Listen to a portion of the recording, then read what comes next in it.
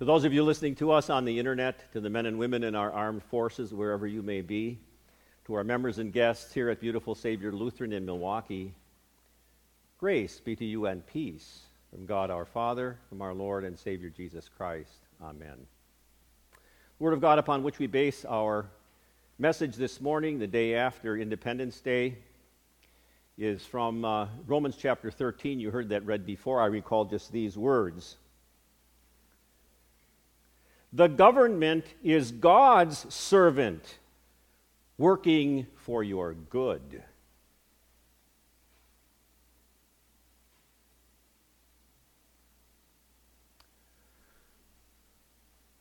the name of our Lord Jesus Christ, who rules over all and will return on the last day to rule over everything for all eternity, my beloved.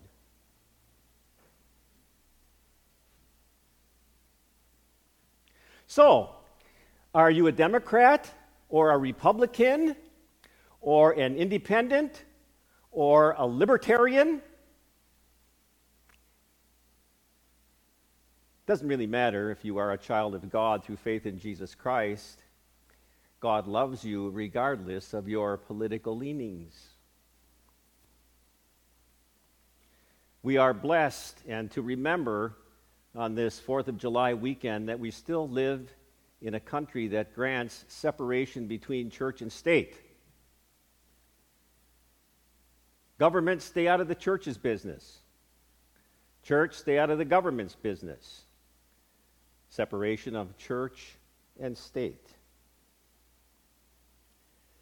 Politics and religion. Now, that's a different matter. Politics and religion have intertwined themselves for many, many years. Take a look at our current situation here in the United States. Atheism, which is a religion, has convinced our politicians that there should be no prayer in public schools, no Christmas displays on public land, no Christian songs at Christmas time in public schools, and God forbid that we should call it Easter break anymore. It has to be spring break. Now, to set the word straight right from the very beginning, politics is not a bad word. Politics actually comes from the Greek word polis, which means city. City is a group of people. And whenever you get a few people together, you have a political situation, and everybody will have differing ideas. Family, neighborhood, village, city, state, nation. Enter government, God's earthly agent to keep the peace. An institution to help everyone as much as possible move in the same direction in peace. Before us today in Romans chapter 13 is St. Paul's treatise on earthly government. And these words remind us that the governments that exist all around the world have been put in place by God. And I think that's a good reminder for us in 2020, because as we look around the world, it looks like there's no peace anywhere. But these words remind us that God still knows what He's doing, and He puts governments in place. Just exactly what is government? Well, certainly it's more than just some one man or one woman leader of a country. Thanks be to God, here in the United States, we still have local government, county government, city government, state government, federal government. They provide for us, thanks be to God, fire and police protection, regulated utilities, due process of law, roads, highways, public education, welfare, social security, military protection. Here in the United States, be thankful for these freedoms that we enjoy. Now, when it comes to governmental leaders, Washington and Jefferson and Roosevelt and Lincoln and Hitler and Tojo and Stalin and Obama and Walker and Putin and Trump and Evers were and are in their positions at God's placing. Proverbs chapter 8. God says, "Through me kings reign and rulers decree fair laws. Through me princes rule, so do nobles and all fair judges." And let's not forget when Jesus was on trial before Pontius Pilate, the powerful governor, Pilate said to Jesus, "Don't you know that I have the authority to free you or to crucify you?" Jesus said, "You wouldn't have any authority at all over me if it hadn't been given to you from above." Since all governments have been placed by God, God says, obey them. Disobedience to the government is disobedience to me. All governments have been established by God. Things are the way they are today around the globe because that's exactly the way God wants it. But why? Because God is God and you are not. Some governments may be oppressive. They may give directions to disobey God. And that's the only possible reason for disobeying a government. They tell you to do something which is in disobedience to God, and you might have to say it's better to obey God rather than men. And then you may have to, suffer the consequences, and that's what persecution is all about.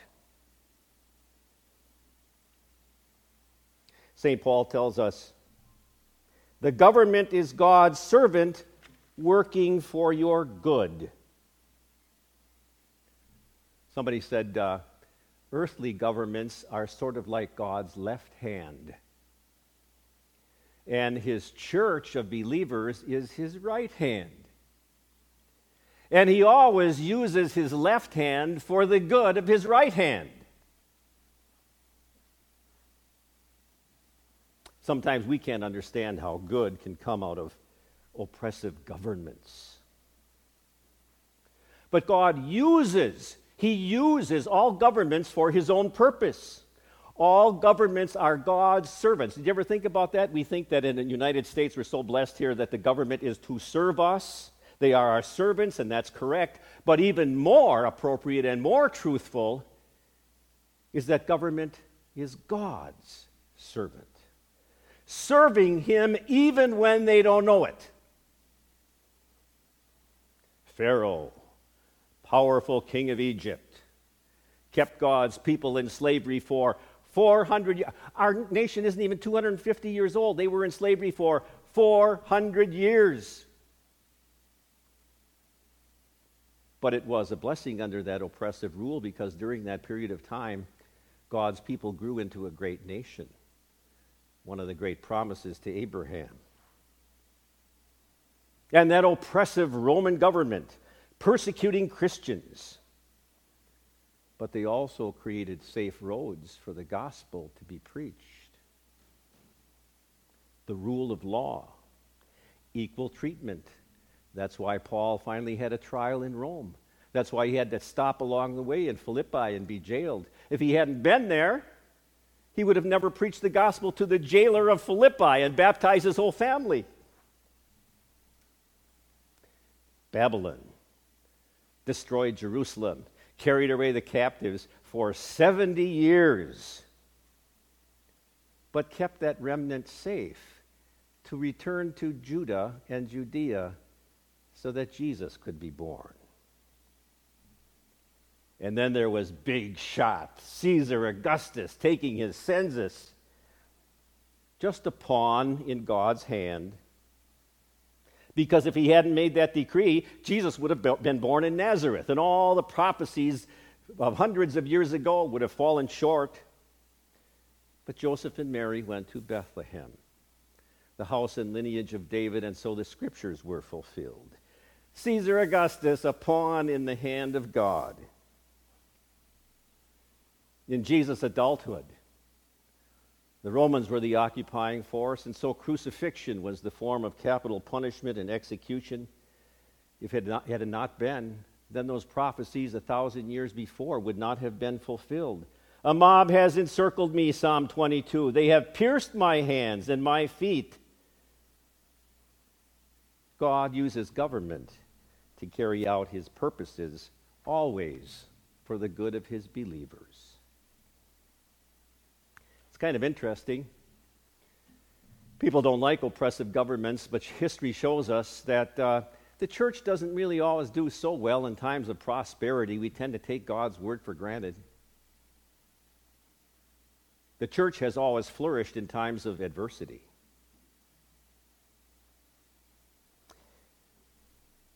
St. Paul also tells us the government has the right to carry out the death sentence. Actually, if you take a look at the Greek, a better translation is that the government doesn't carry the sword for nothing. It says, the Greek says, he is God's servant and agent of wrath to bring punishment to evildoers. Believe it or not, God gives the government and the government really alone the right to take a life. A Roman soldier carried a sword and it had two edges. It was used for two things. One for execution, capital punishment, and the other thing for war, to protect the nation. God does give the approval of capital punishment, the taking of a human life, but he says you better use that very judiciously. In fact, in the Old Testament, you could never execute capital punishment for death unless you had two eyewitnesses that actually saw a murder take place. Capital punishment, taking the life of a person, very rare. But God does give the government the right to send men and women to bear arms, to war, to take the life perhaps of another human being, and it would not be murder because it would be self-defense of the nation. And we should be reminded on this Independence Weekend that the price of peace is eternal vigilance. Finally, the responsibilities that he tells us that we have. Pay your taxes. Government are God's servants. Pay whatever you owe them. If you owe taxes, pay them. Tolls, pay them. Someone respect and honor. We owe obedience to the authorities in power. We owe taxes. You know what that means? That your W-2s and your Form 1040s are actually good things. But when it comes to our government, let's face it, we have all erred. We fail to get involved. Do you all know the name of your alderman? How about your senator, your assemblyman? Politics is not a bad thing. It's just a reality of which we cannot afford to remain ignorant. You have to know what's going on. You have to know what's going on so you can have an opinion as to what is right according to God's word. We need, in fact, to encourage more young men and Christian young men and women to enter politics, to be elected. We need good Christians in government. And thanks be to God, our nation still gives us the right to vote, to get involved, to know what's happening in our communities, in our villages, in our cities, in our states, in our nations. And especially Christians have to get involved because evil triumphs when good men do nothing.